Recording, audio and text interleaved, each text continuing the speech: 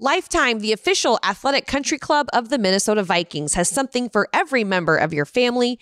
Get your family going today at lifetime.life/kids.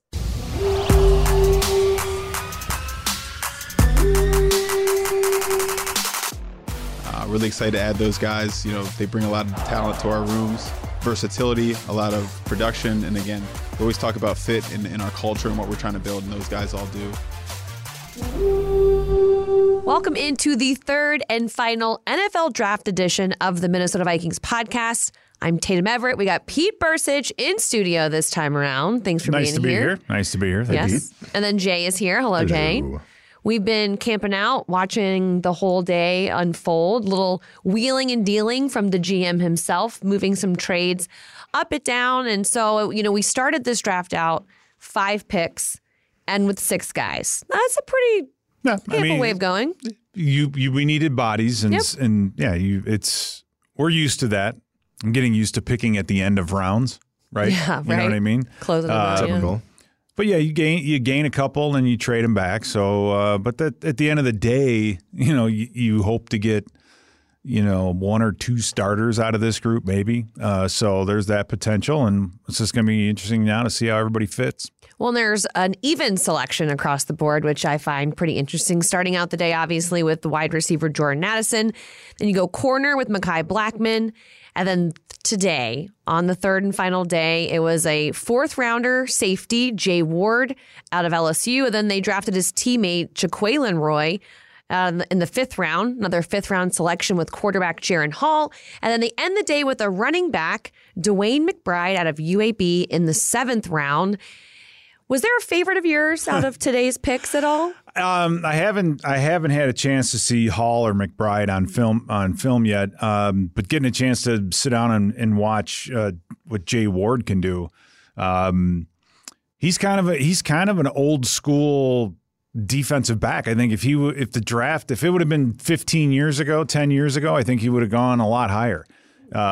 He plays very, very well in the paint. He hits people. He hustles. He's a leader. You understand he's just not – he doesn't move and bend and all those things well enough, I think, to play in the slot for sure. Because he did play corner, he did play nickel, and he did play safety at LSU. As a position player, he's most likely going to fit in at safety at some point. Or you could beef him up and even have him be a small linebacker. I mean, he's that good with taking on blocks, getting around blocks, hitting people, reading the run, those kinds of things. They listed very him as exciting, a defensive back. He should be. He's going to. I expect him to be an absolute special teams demon. So yeah, I mean, you got to have those guys. Yeah, for sure. You got to have those guys. He'll lay you up, man. That was the thing. Yeah, we just did the film room. I did all the film room stuff, and you have all the plays together, and it's just hit after hit after hit after hit. So it's fun to watch. It's fun to watch Ward play. Matt Daniels is smiling from the 3rd floor right now. Yeah, that's the thing. Like, you know, Pete was saying, like, looking at the film with that guy, I mean, he doesn't have a problem sticking his nose in there. He likes to hit people. And so it will be nice to have somebody like that, especially if you're talking, you know, like even on the evaluations, they're saying special teams for that guy. That's the kind of person you want, is somebody willing to boogie down the field and just, you know, throw their weight around. And I don't care about his 40 time. He's going to run as hard as he can all the time. And I guess that's the part of it that gets lost sometimes is well, this guy's a 4.4. This guy's a 4.5. It's like, well, the 4.4 guy runs at 80%. And so the 4.5 guy is going to outrun him on film all day long because he just had, so that's the only question mark, and that's how the draft is, right? You have a guy like Ward who you love everything you see about him on film, right? And you just wished him to be a little bit more, you know, nimble and quicker and those kinds of things. But he'll hit you, he'll run, he's smart, he gets on his teammates, he's intense, the whole thing. You know, he unfortunately had to wait a while to get picked. He did. I mean, Brian Flores was definitely in the ear of Kwesi and the front office staff trying to figure out what prospects would fit well with what he wants to do. I think when you look at the 2 defensive backs, or I mean the corner, and they're calling Jay Ward a defensive back, one thing that sticks out to me is that they can play anywhere, and that he's probably going to move them around and figure out where he's going to best be able to plug them in, depending on their skill set, depending on what they already have on the roster. I do think that the selection of Jaquelin Roy really, I think, tips a cap to what we're going to do defensively. Okay. I really do. How so? Because he's not, when you watch him on film, where he excels and when he plays well is when he's a zero right over the center. He does that technique and plays that position very, very well. Big guy, strong. He has to work on the footwork and pad level and all those kinds of things, but he hustles. For a big guy, he really runs the football. But if you take a look at what Miami did, because if you look at Flores, he was never a defensive coordinator, right? He was signal caller with the Patriots, and then goes to head coach, brings in another guy from the Patriots to be his defense coordinator. I forget his name off the top of my head. So you assume that's his defense, but you don't know because he's never been the guy. But with Jaquelin Roy and what he does well, if they bring him in and let him play like the bear front. When I say bear, I don't mean 3-4 like we were playing. It's a 5-man front, but you have both guards in the center covered, and you just let Roy sit over that center and beat that guy up. He plays counters real well. When he gets in that square stance and he's kind of reading and then playing the run, he does a really, really nice job. So if that's the position that they need to fill or they need somebody for, that zero knows, this kid's going to contribute and be a good player. If you want him to be, a wide nose tackle playing in a 4-3, then I think he'll be okay. But I really do think he's got a chance if we play a lot of zero nose. Well, he was the player that the Vikings traded up to get. The only one they traded up to get. Everyone else they were trading back and trying to make value out of those picks. Yeah, that was after they had made that move to the back end of the fourth, and then all of a sudden they slid back up. I think it was another 15 slots. They went to pick 141 in order to get him. That just kind of shows you, one of the things that have been talked about pre-draft was the need to try to get, bolster that defensive line at some point. And even just looking at some of the highlights of that guy, there's one thing that's very evident. He's very strong up top and likes to shed blocks, and just feels like there were certain things that he was doing, kind of throwing his weight around again as well. Again, you're seeing only just the big highlights. There's a deeper film dive that, guys like Pete were doing. He had a really good game against Tennessee. Yeah, I know that. And again, it's like it's almost situational with him and how you see him play, and when he's in a B gap and then they run a zone outside, then he might let the guard cross his face, but he'll work to get back. And in the NFL, good luck with that. But I'm telling you, when you have him in the interior and you're trying to run a cutback type zone and those kinds of things, he's phenomenal. He's really good. He has a real strong arm, strong hands, can control people and push. And when he's fresh and he's moving his feet, and that's, I think, the big thing. He's shown a great swim move. Even the pressures he's gotten on the quarterback have been just a swim move off the snap. Kind of like a Kenny Clark, not quite as mobile as Kenny Clark, but just a nice move. And so the kid has some tools. It's just a matter of he's a scheme fit guy, which is what you would see in the fifth round. That's why I'm assuming, or fourth round. I can't remember what round. Yeah, fifth. You're right. Fifth round. That's why I'm assuming that we're going to be seeing some zero no's this year. And that, for me, was one of the things going into this draft I was concerned about with losing Tomlinson. I've been talking about it for the last how many weeks, just saying you need to try to address it that way. And I think it's kind of a nice to see the skill set that they brought in with this guy. And it's too bad we lost Tomlinson because he was, with the Giants, that's what he did a lot of. He was best at when they would reduce things down and he would play as a zero right over the center. That's where he had most of his productivity. I think he adjusted to the 3-4 pretty well, but now he's gone. But he was a very valuable value. I think he was a very valuable piece to that defensive line. He was a big loss.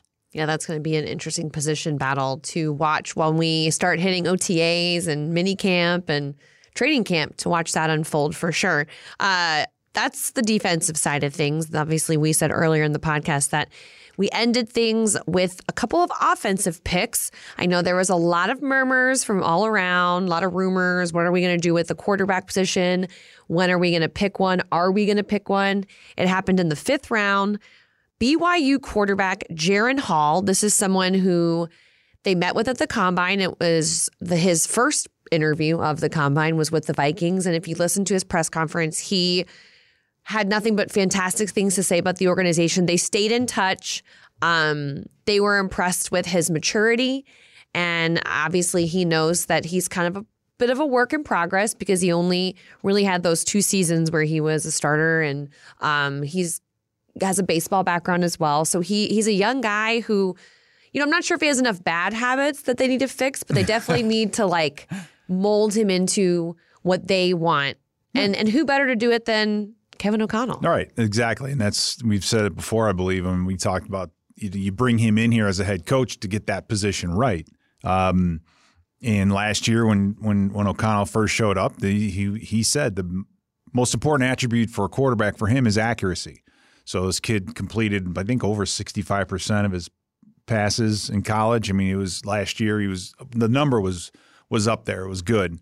So that would check that box. Mm-hmm. I'm looking forward to watching him on film and seeing, what he did and what his strengths and stuff are, because it's a lot of learning. It's a steep. I don't care if he started, 4 years at a SEC school. There's still a ton to learn at this next level, and he doesn't have to worry about getting on the field next year, minus injury or whatever. But sure. He's got some time to learn. And during his media availability too, he kind of addressed that a little bit too, saying that they said you're more of a running guy at times, and he said that's just something that he's comfortable with. At the same point, he knows in the NFL he's going to have to kind of address that as much as he can to be a real pocket passer. With the NFL, when it comes to the NFL, it's why do you run? That's I think the key thing. And with the best quarterbacks in the league, they scramble to throw the ball. They scramble to extend the play, throw the ball deep, throw it to the tight end underneath. That's what they do. It's not just pull the thing down. Like Jalen Hurts did a really nice job as the season went on to go from they were running straight up type options and things where he was a primary run player, and he started getting hit. You end up you're going to get hurt. Yes, the quarterbacks just can't take all those hits. So if you're going to be mobile, you've got to be able to burn a team deep. You got to beat them deep. You got to hurt them if you let them. And then what happens is the D-line starts to – you don't rush Aaron Rodgers, at least back in the day, but you don't rush Aaron Rodgers the same way you do Kirk Cousins. When you rush Aaron Rodgers, guys are more balanced. They're even. It makes your offensive line better. Right? Everyone's saying, the Packers' offensive line is so great. It's like, yeah, well, when you go into that game, the D linemen aren't just drawing stunts up all day long, like what our guys see, because they know Kirk will be in the pocket. They don't have to worry about containing. They don't have to worry about him drifting out as much. And so that athleticism can be a boon if you use it the right way. And that's what ESPN, the pre-draft breakdown says about him. It just says he flashes good anticipation and ability to deliver the ball before the receiver breaks.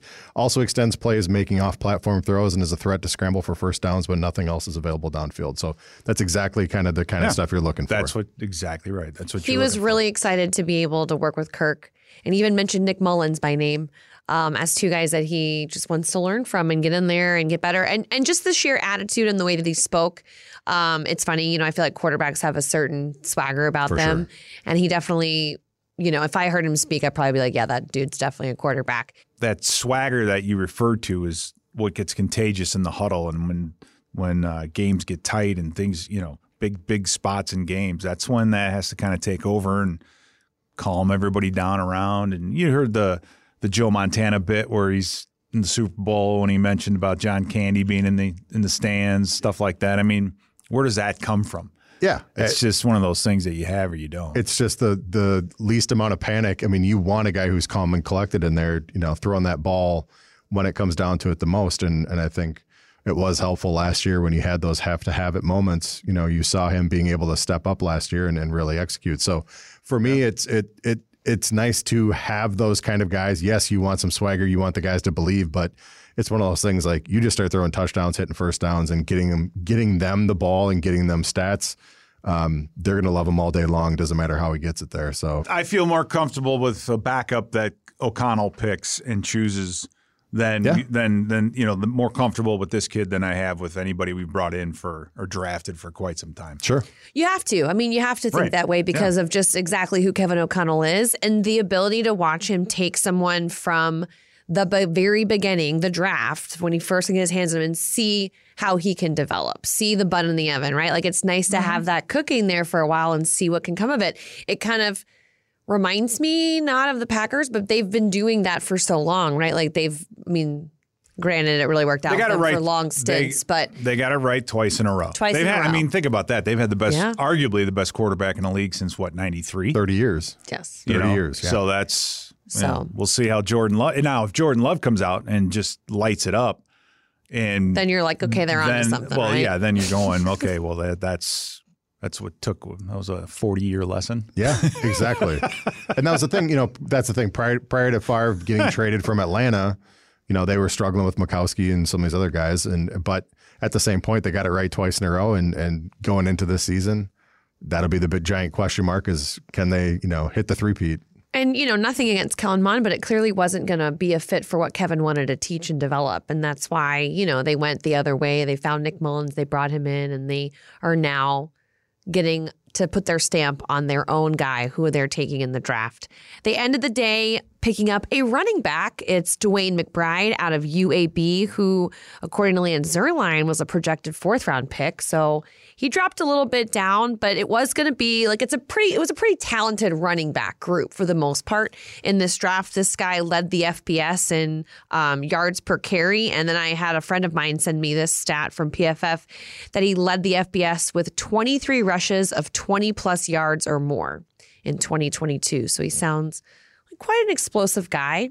Yeah, and I think big question for him is how well does he run routes and how well does he catch? I think this is an offense where our running backs need to have that type of versatility. Dalvin Cook is obviously the 80% guy, 70% guy. Madison is back. So you need to to make this team as a running back, you have to fill in a niche, right? You have to fill in a specific style. And I think we just don't, that's the only thing that we're really missing, I think. Is the pass from the running catching back? Yeah, just the almost / wide receiver guy that can run like the football. Like an Eckler? Yeah. It's funny you say that, though, because on his draft profile, it does mention he barely made any pass-catching plays in his 3 seasons.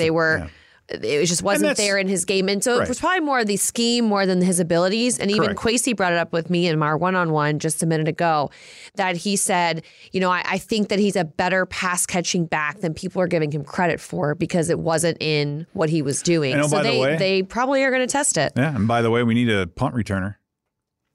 Yeah, but doesn't who was it? Jalen Reagor. No, there was a draft pick, wasn't it? Was it crud? Who was it? There was someone in the draft that we drafted had punt returners. Was it Mekhi Blackman? No idea. I can't remember. I'm just saying that's a spot where if you can come out of Brandon Powell. Okay. Well, I'm saying if you can come out of training camp and be the punt returner, you made this team. I don't care if you're Dwayne McBride or whomever, right? Yeah. You're on this team. And then kickoff return, we got that pretty much figured out. Sure. Another running back, by the way. So punt returner is a easy way on this team. Well, one of the things that was listed here for McBride as far as an attribute that he's known for is yards after the contact. And, you're always looking for that with a running back who's dragging another 2, 3, 4 yards every single carry. That's exactly what you're looking for. So I'm looking guy forward the ball to in space. Yeah. Right. Hard to tackle. There you go. There you go. Yeah. It's funny you mentioned the punt return. I'm pretty sure the free agent Brandon Powell is going to be putting up a fight for that as well. The pickup who came from the Rams, someone that Kevin O'Connell got his eyes on, who's already seen him before. Yeah, and with the youth movement that we've had, we've had kick return, punt return style duties, and even just special teams. I mean, we are very, very young in a lot of these areas, and there are some different people that have had that experience. I think, as Pete said, the quickest way to make a roster is to solidify a position like that, and so I think there's going to be a healthy competition to see what's going to, who's going to pan out and who's going to grab onto that. I think it's going to be kind of fun to watch that in camp coming up. Well, as we're recording this, the 7th round of the NFL draft is slowly coming to a close. The Vikings have already called it a day today. They're not making any more picks or making any other moves besides contacting unrestricted or undrafted free agents so that they can add some guys for the camp roster. Excited to see what that's going to look like. And don't I guess don't overlook that. You Oh, for sure. Robert Griffith, John Randall. I mean, this place has seen quite a few of them. Adam Thielen. So those priority free agents, those are the guys that you got to get on the horn with them, and then it becomes a bidding war. And if you're highly sought after, you can end up making more than a late round pick. You know? So, plus they're always kind of trying to judge too, like, what are you hearing, who are you hearing from, et cetera, especially with the end of the round coming up here. And that's where certain guys would get drafted and other guys would get left because they didn't feel like there was a huge, market initially for them. But, with the draft still going on here in the 7th round, it will be interesting to see who they sign here. Believe it or not, those are the guys that need agents as much. They need agents because the agents need to know which, like it's like saying if you were a free agent running back, this is not a place you want to go to. Sure. Just because of the competition. The running rooms yeah. are, Exactly. it's already pretty crowded, right? If you're a nose tackle or a DB, places where, or a linebacker, places where this team needs bodies, then that'd be a good spot. But so it's not. They're starting their career as free agents. Yeah, exactly. And part of that too is, they're also negotiating. Besides that, they're kind of looking at him saying, do you want the dollars or do you want the opportunity? At times, there's the opportunity cost of trying to figure out. You might get less money here, but you're going to have a better opportunity to earn a roster spot there, just given what's on that roster. And so there's that balancing act for some of those guys. The part I wish I knew is that they know who you are and they watch you in the preseason anyway. Sure. So if they really like you, they're going to grab you. Well, and then think about the rule change that happened with the preseason this year too, just being able to hold on to that entire roster with one mass call. Like that's going to be different when it goes down the line too, where if you were one of the initial guys that got cut, but you have a chance to make a roster elsewhere, like that's kind of going out the window unless there's something else that changes during that time. If they can hold on to the entire roster, then it's going to be even more important for you to try to earn a roster spot and earn that preseason playing time. But you got the practice squad. Yeah. It's big now. It's getting thick, right? Yeah. How many guys are on the practice squad now? Oh, it's got to be close to a dozen, right? yeah, I it used think to be so. like I think it's like a used dozen. to be six. 6, right? Yeah. Yeah, and back in the day, it was 6. Anyway, Make the roster any I way think you it's a can. good thing. Opportunities. I think it's a good thing For sure. Practice squad's a good thing. For sure. Well, it's a good thing that we are going to wrap this thing up because I'm a little tired, you guys. This has been a long weekend, but an exciting one. I think it's awesome to see. Well, now you're done till August, right? You're done till camp completely starts. done. I got nothing to do What until else? then. You got a mini We've got camp, rookie mini camp okay. coming up. We have OTAs coming up, and then we'll take a nice little break, and then it'll all start up with mini camp. Yeah, but you could record those interviews now, right? Look, Pete, How we was your work first day hard of around practice? here. Oh, it was great. I loved it. It's just like what everybody's. Think about it. They all know. Maybe. You know. Well, I mean, Pete, why don't you? I'll just go on a month-long vacation. You can do it. I'm fine with that. It's easy. I mean, not that it's easy. It's just like I don't know. Whatever. Sorry, I didn't mean it in any in that way. I'm just saying. Well, hopefully they'll be able to. You'll get to know them a little bit better. We'll have some series where you get to know them a little bit better. You kind of get to know them as people. I think that's one of the cool things about what this job entails now more than anything. Like, sure, those questions are very relevant and we do ask those, but watching them solve puzzles or answer weird questions or do weird things around here, fun. Those are really fun. And I'm excited to see these guys because I feel like a lot of what Kevin and Kwesi have proven are the guys that they're bringing in are guys of character. They seem just like all around nice people, that they're happy to be here. And that's what we want to see. We want them to be happy to be here, and we're happy to have them here. It's always the thing of just trying to find out what makes them tick and getting to know who they are. I can't wait till like November, October rolls around and seeing Jacoylin Roy walk around. He's a Louisiana native, played at LSU. Oh, he's gonna. Yeah. I saw a game. I can't remember who they were playing, but it was somewhere in the middle of America. It wasn't cold, but he had one of those hand warmer things on his behind him. Yeah. And I'm like, son, if you're wearing one of those now, wait until you have to walk to your car when it's 20 below zero. You're going to really love it. Not that I've played sports in the cold, but from experience of trying to transition to this weather, it is not easy. No, the worst is not easy. You know the worst of it is late in the season when you have a night game and then the bus pulls in at 1 or 2 in the morning. Oh, yeah, and you got have to walk to your car. Yeah, but he'll be on like the first bus. We're on like the 5th bus. I'm just saying that I don't care. It doesn't matter what bus you're on and how far away your car is. That's a long walk. You just get off the bus and waiting for them to get your Even bags worse off. after you lose, man. It's, oh my God, yeah. No, you're right about that. Even worse. The only thing that makes it worthwhile is winning. You're absolutely right. You do that and lose, it's torture. It is torture. But I'm just saying, I can't wait to see that kid. It's going to be fun. He's going to be chilling. Oh, yeah. Going to be real chilly. He's going to be looking like Santa Claus. Yeah. The stocking cat. Yeah. We'll make sure we get him some extra clothes. I'm sure his friends will hook him up with some advice on how to handle Good luck it. try to find quadruple X jackets and stuff. Christian Darrisaw does it. Have you seen how nice his puffer coats look? He's a first-round draft pick. He's got, he can order off the catalog. They are like right? Gucci North Face style coats. They're pretty snazzy. Well, on that note, thanks for listening to the Minnesota Vikings podcast this week. We will have another episode coming at you next week, probably more draft related, but we'll know a little bit more about the undrafted free agents and dive on in with that. Thank you, Pete, for being our special guest this weekend. We really appreciate it. Jay. Yep. Nice to have you here. Eric's joining us here. He had some other duties he had to handle with the press conferences before joining us. But we appreciate you guys listening, and we will talk to you next time.